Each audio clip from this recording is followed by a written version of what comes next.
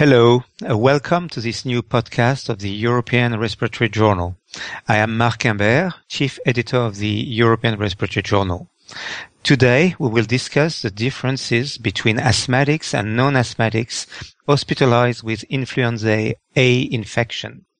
Our guest is Dr. Pierre Ernst from the Jewish General Hospital and McGill University in Montreal, Canada. Dr. Ernst has written a very interesting editorial this month in which he discusses the data published by Dr. Miles and colleague from the UK Flu Clinical Information Network. Dr. Ernst, thank you very much to be with us today. Can you share with us some take-home messages on this topic? Yes, thank you for the invitation. It's a pleasure to be able to do this. As a bit of background, we know that viral infections are a major cause of exacerbations in asthma. They're actually the major cause. It's most commonly rhinovirus in somewhere between 30 and 50% of cases, but seasonal influenza is also commonly triggers asthma exacerbations in proportions that have varied in the literature anywhere from about 3 to 23%.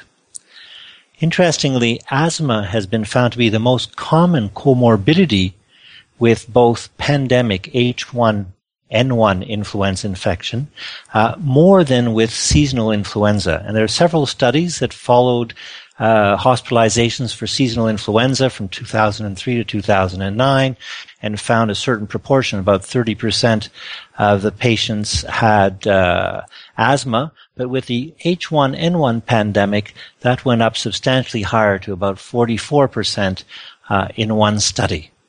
So it seems that children with asthma are more susceptible to infection with H1N1, and this is based on some basic science data, and this is not the case for other viruses. So there seems to be a special susceptibility, probably related to the innate immune system, for asthmatic patients with pandemic H1N1, and maybe also with influenza A in general. Now, we know that asthmatics have had much more morbidity with H1N1 than the general population. So clearly, an asthmatic was more likely to be hospitalized if they had H1N1 infection than somebody from the general population. What surprised many people, and in several studies, however, is that the outcomes of these patients with asthma were less severe. So yes, they were hospitalized more frequently than the general population, but among hospitalized patients with H1N1 pandemic influenza, those with asthma had less severe outcomes. And the study that's going to be published in the European Respiratory Journal by Miles followed prospectively 1,520 individuals with confirmed H1N1 infections. So they had people who were coming to emergency rooms where they were collecting viral samples for viral study and collecting clinical information. And he found that patients with asthma, who represented about 25% of all the patients with H1N1 pandemic influenza in their series, that the odds ratio for the need for intensive support or death, so a severe outcome, was greatly reduced among the patients with asthma as compared to the patients without asthma. The odds ratio for a severe outcome was 0.51, which says that approximately patients with asthma were approximately 50% less likely to need intensive support or to die. Now, Miles and colleagues tried to look at what could explain these differences, and they looked at several factors. For example, whether patients got antiviral medications, how quickly they were admitted to hospital, among the asthmatics, whether they had inhaled corticosteroids. And after adjusting for admission to hospital within 4 days and use of inhaled corticosteroids, the risk of there was some diminution in the protective effect of having asthma for outcomes in influenza, which means that now the odds ratio was 0.62 as compared to 0.51. this still suggests that there was a 38% reduction in severe outcomes among asthmatics, even after accounting for the beneficial effects of early hospitalization and inhaled corticosteroids. Now, because this odds ratio of 0.62 has substantial variability such that the 95% confidence interval goes from 0.36 to 1.05, meaning that the odds ratio, the estimate of the odds ratio, the confidence intervals crosses 1, which means that this effect is no longer statistically significant. So what the authors are concluding, they say, well, this protective effect of asthma on severe outcomes in pandemic influenza infection is actually explained by early admission to hospital and use of inhaled corticosteroids. I guess my interpretation is somewhat different. It says, well, the odds ratio, even if not statistically significant, is still 0.62, which translates into there is a our best estimate is that there is still a 38% reduction in severe outcomes if you have asthma, even after accounting for use of inhaled corticosteroids and rapid admission to hospital. So I think that there is still something about asthma that is protective of severe outcomes. Now, the study by Miles has some great strength, really, which is its prospective design.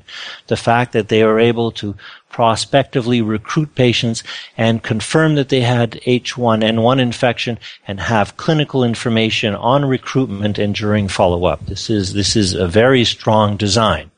There are some weaknesses, however. One is that asthma was not confirmed. So one wonders whether adjusting for use of inhaled corticosteroids just means that the patients who are on inhaled corticosteroids were actually more likely to have asthma than the ones not with inhaled corticosteroids. The other thing is it's hard to distinguish between patients who may have had acute bronchospasm due to H1N1 infection and those that had asthma and who are having bronchospasm from an asthma exacerbation.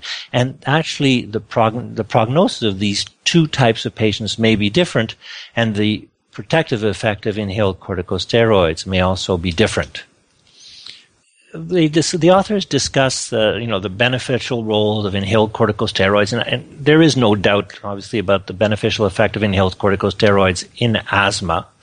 The benefit, however, is somewhat less clear for viral exacerbations, since these are often neutrophilic type of inflammation. Now, interestingly, with influenza, you can get an eosinophilic inflammation, and it's maybe why, particularly with influenza, inhaled corticosteroids may be more protective. Another interesting point that the authors looked at is what was the effect of the use of oral corticosteroids. Again, interestingly, for the patients with asthma, if they received oral corticosteroids during hospitalization, they had much better outcomes. Now, it was quite the opposite for patients without asthma, where their outcomes were substantially worse if they got oral corticosteroids. Again, I think this demonstrates that the patients with asthma who had pandemic influenza had a different pathology than the patients without asthma who had H1N1 pandemic influenza. So that those with asthma actually more frequently had an exacerbation of their underlying disease with eosinophilic inflammation that responded to both inhaled and oral corticosteroids, while the group without asthma had maybe neutrophilic pulmonary inflammation, systemic inflammation that does not respond to corticosteroids.